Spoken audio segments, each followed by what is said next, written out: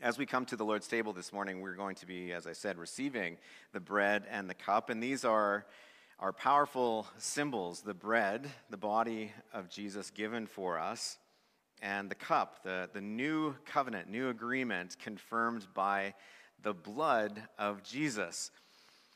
And I don't know if you probably come to this, and if you've been a part of the church for a long time, you've experienced this before, or you know a little bit about this. If you're relatively new to church or to faith, sometimes this can be sort of confusing, or let me be honest, it can be a little weird when we talk about blood, right? We talk about blood, and it's something that is so important to our faith throughout the Bible. We see through the beginning of the experience of God relating to people, and there's the sacrificial system for the Old Testament, and the blood of sheep and goats, and let's be honest, it's pretty messy in the Old Testament. There's a lot of talk about blood. And so I thought there'd be some interesting things if you talk about blood. The average human male has 4.5 or 5 liters of blood. That's about like a jug of milk. That's about what you got. A newborn baby has about a cup of blood in their body. If you're talking about blood, you got to talk about mosquitoes. You know that mosquitoes, they actually prefer type O blood. Any of you have type O blood? They love you. My wife, I'm sure, has that. And I don't know who figured this out, but someone apparently did, or is good at math, but they decided that it would take 1.2 million mosquitoes to suck out all of your blood. I don't know. Someone was bored one day and said, let's figure that out. Some of you, if you were camping in this last, maybe in the interior or something, you thought for sure it was probably going to be less than 1.2 million. But, all right. Interestingly enough, the only part of your body without a blood supply is the cornea in the eye. 1 pint of blood can save 3 lives. We've heard the advertisement for Canadian Blood Services, and it's such a great, catchy phrase, but it's, blood. It's in you to give. I want to ask you a question, and I don't want you to be in any way ashamed, but how many of you are regular blood donors? I know it's plasma, I think now, how many of you regular? Now, I would put myself, previously I'd put myself in this category of someone that I just probably hadn't made the time to go and donate blood or plasma. And so I did a little while ago, and for the first time, and I think that everyone might have reasons for maybe not being a blood donor, whatever you think they're taking from you, or if you're afraid of needles or things like that, or just the sight of blood. It kind of, some of you right now are ready for the door because you're just like, oh, we're talking about blood. But it's a real thing. But I would say this: if you have one little takeaway even from the sermon, hopefully it's more than this, but be a blood donor. Like, you could save someone's life. Part of me thinking, as I have to do a lot of thinking while I'm on the motorcycle, and I'm not a guy who listens to music or podcasts. I just like the sound of nothing and the motorcycle. But I think about, man, if I get in an accident, I'm probably going to need blood. And then you start thinking, okay, I hope someone donates. And then you start thinking, well, why don't I? So anyways, that's my little pitch there. Be a blood donor. Book an appointment this week. All right. Amen. We're done. No. All right. Okay, so now if you're new, again, as I said, to faith or church, or even like, what are we talking about here? This is something that we typically do every month. And so when we speak of Jesus' body and blood, let's be honest, we can't really make it more clean.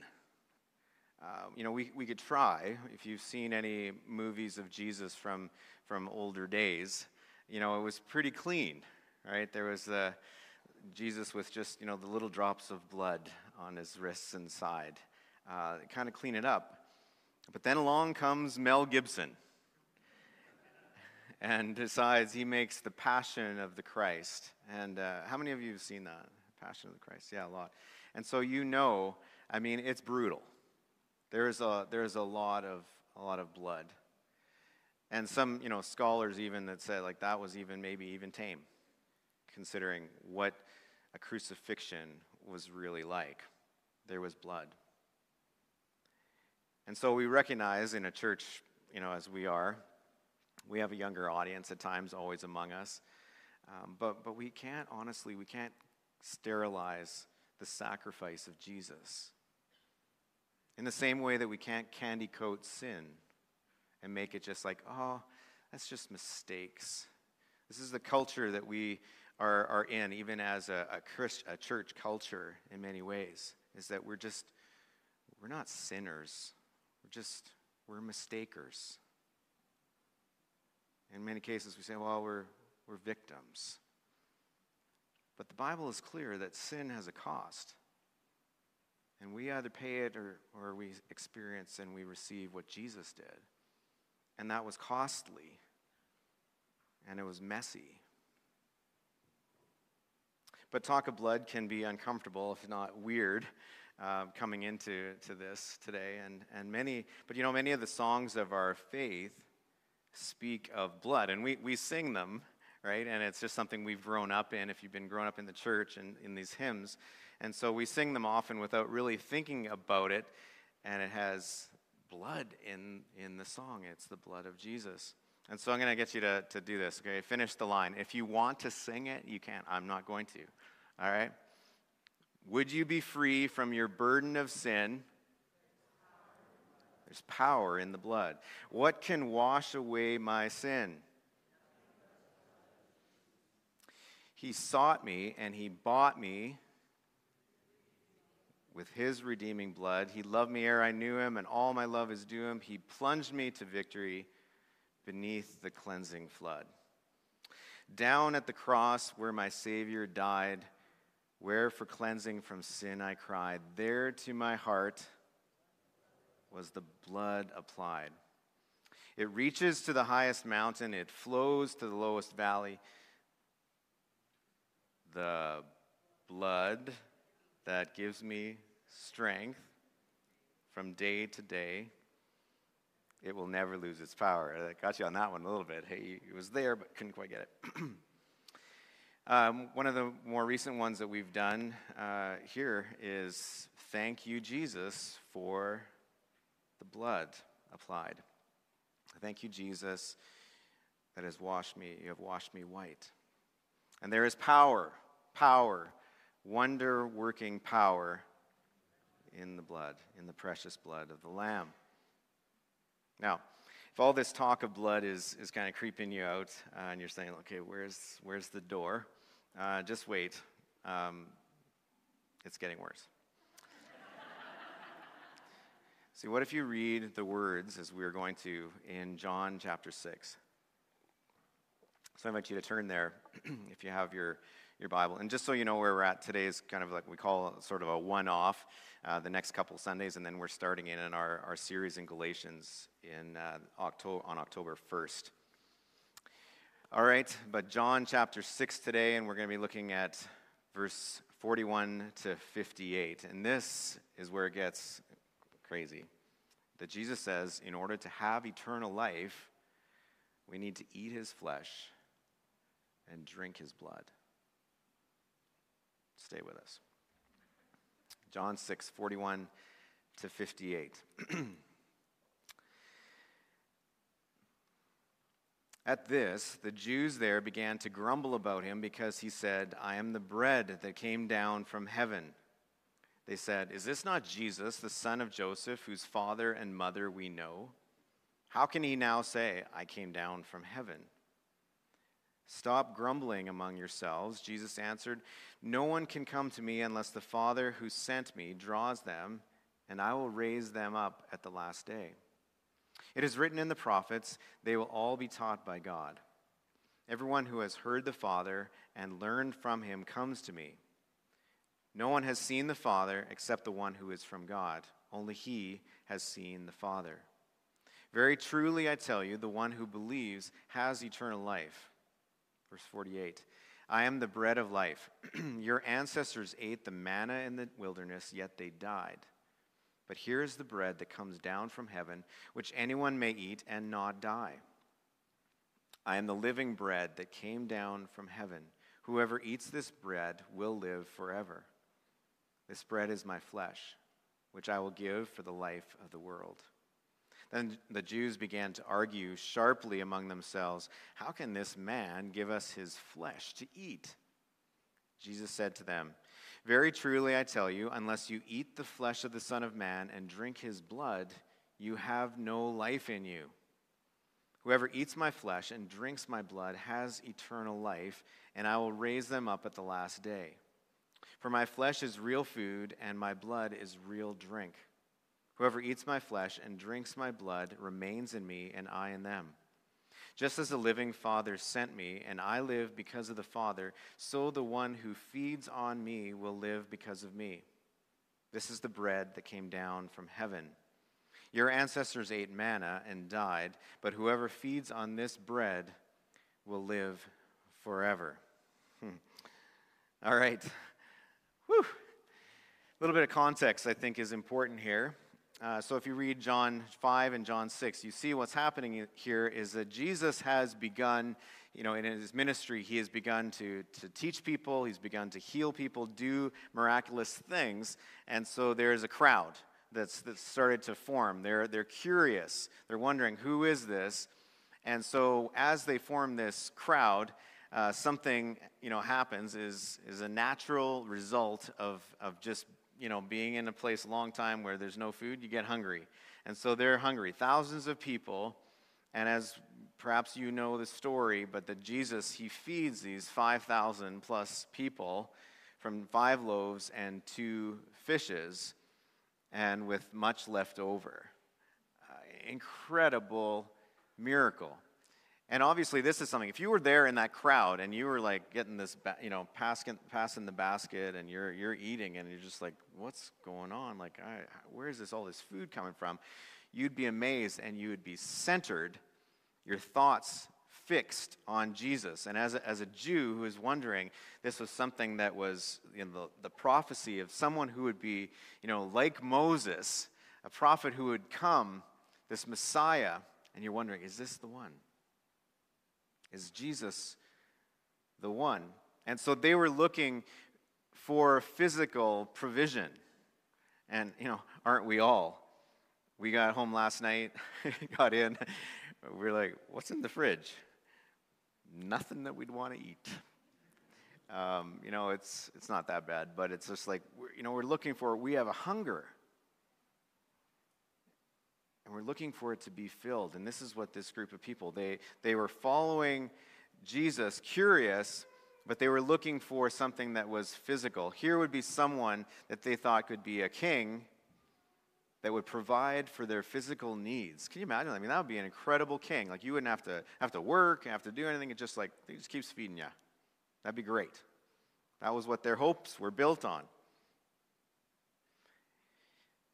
So they start asking him questions, and I won't go into the whole story of chapter 6. You can read it. It's fascinating. But he gets to this point where he talks about the work of God is to believe. And then he talks about how you need to eat my flesh and drink my blood. Goes on, ultimately, many of those who are following are like, checking out. Okay, I'm out. I'm done that. And then up to the end, verse 68, where his own disciples, Jesus asked them, his 12, how about you guys? What are you going to do? Are you also going to leave? And the words of Peter that says, where else would we go? You and you alone have the words of eternal life. You're the Holy One of God. And so that's the picture and the context of this. And so the whole idea, the context of this is in terms of physical food was what they were talking about. And so this is what Jesus is referring to, alluding to.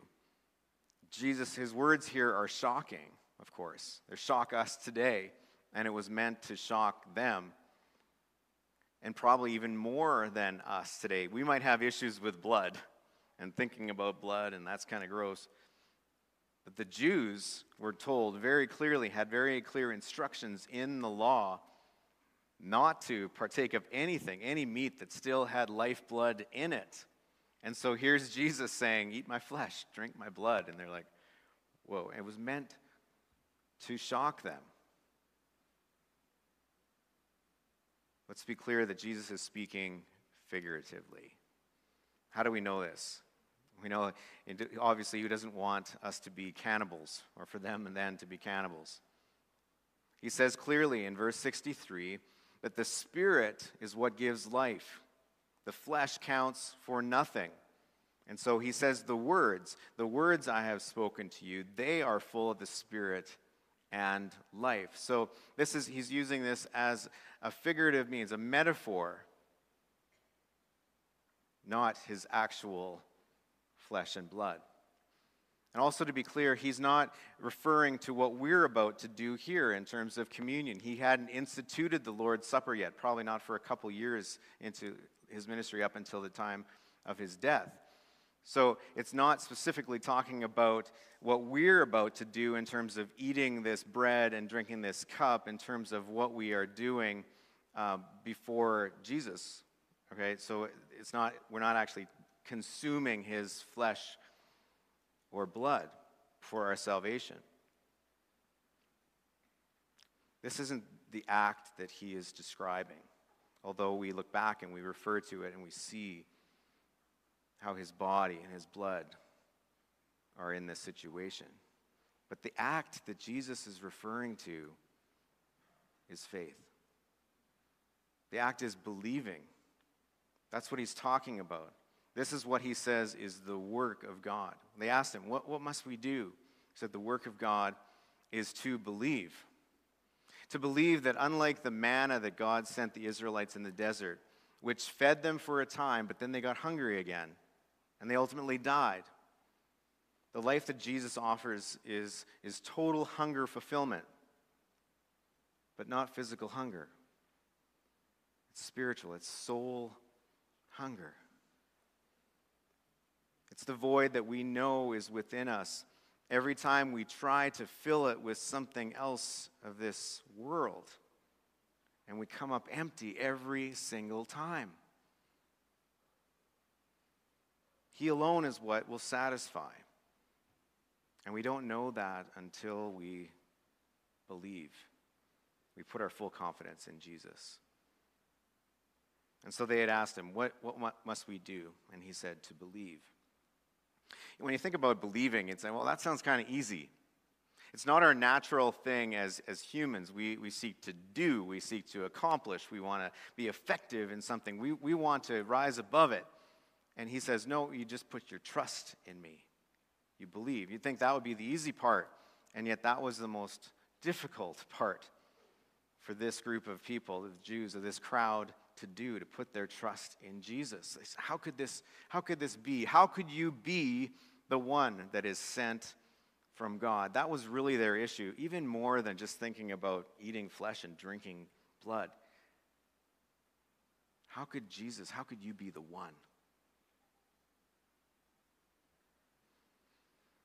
I mentioned Galatians is where we're going to get to in October.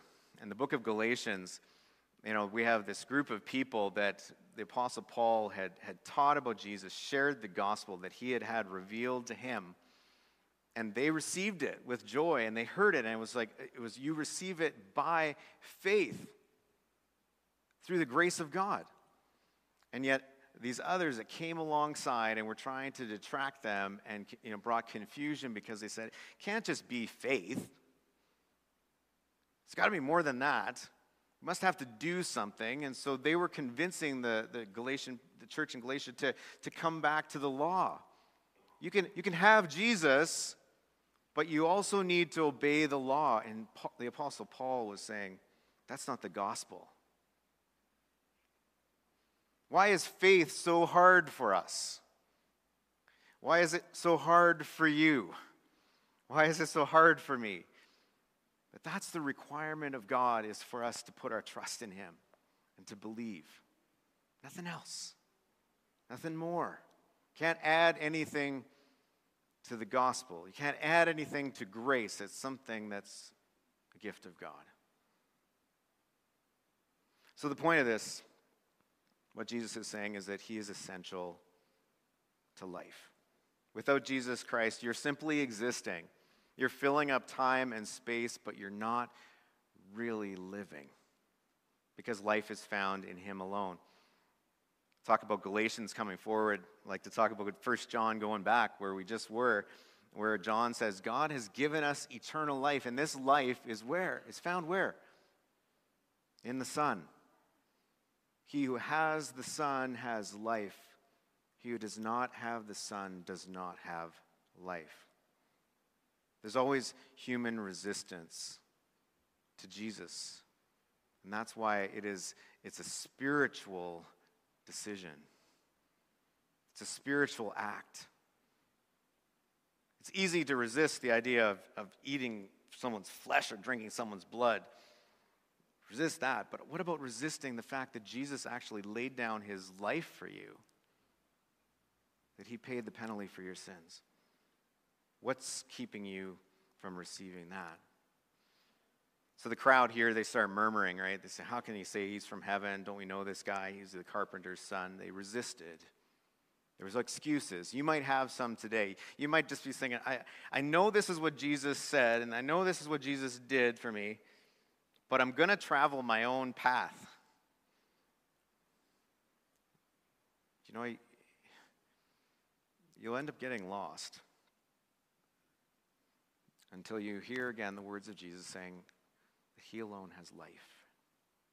It's only found in him, that he's essential for life.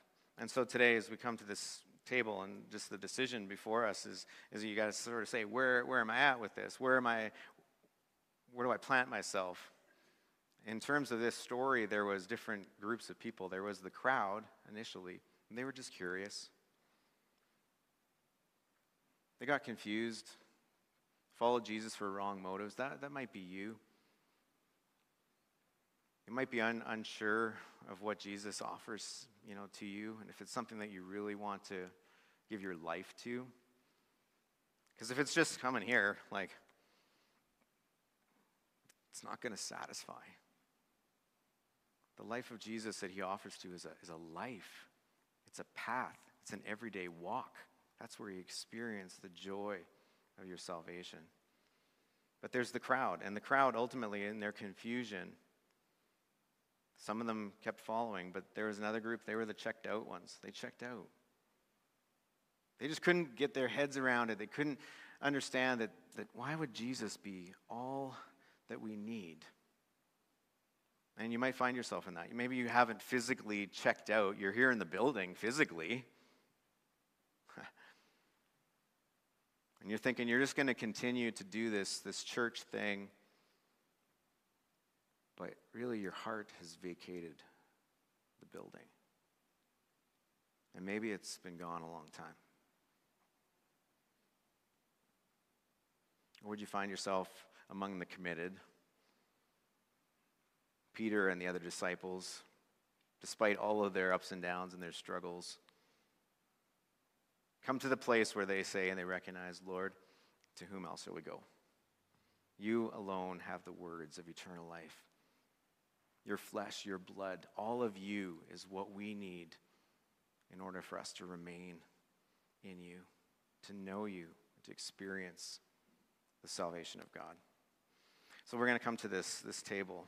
And so the question before you is do you believe it? Do you believe that Jesus Christ is true food and true drink? That he's the only way to life? That's what these symbols illustrate.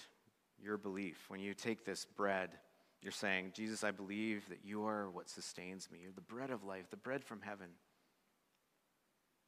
You're acknowledging that the body of Jesus is that true bread, and it was given so that you could have a relationship with God.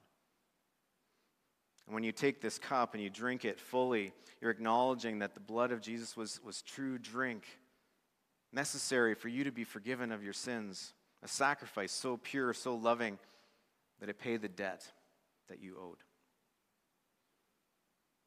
If you think about your hunger, this bread and this cup, it represent your hunger for God. It's the only thing that fills our souls. It's the only way to know God and experience life in him. So I'm going to invite the team to come up, and the servers as well, who are able to do so, for the bread at least. And as we start and we sing this song, don't feel like a rush to come up. It's okay if there's a bit of a lineup. Reflect on the things that you heard and think about who Jesus is in your life. Is he what fully satisfies you? Allow your faith to come to a place where there's no resistance. You're doing the work of God just by believing. I'm going to pray and give thanks. And then if you want to join in when you're ready to come, you can come. Gracious God, our Heavenly Father, we thank you for the gift of Jesus. You provided the means of our salvation through your death on the cross. We thank you for your body, which was given for us, for your blood that was shed to offer us forgiveness, to provide a means for us to have a new agreement, a new covenant with the Father. It was costly, it was messy, and you did it for us. And you invite us to come in faith and believe. And so our hearts are filled with gratitude, and we respond in this way, receiving this with that gratitude. In Jesus' name we pray. Amen.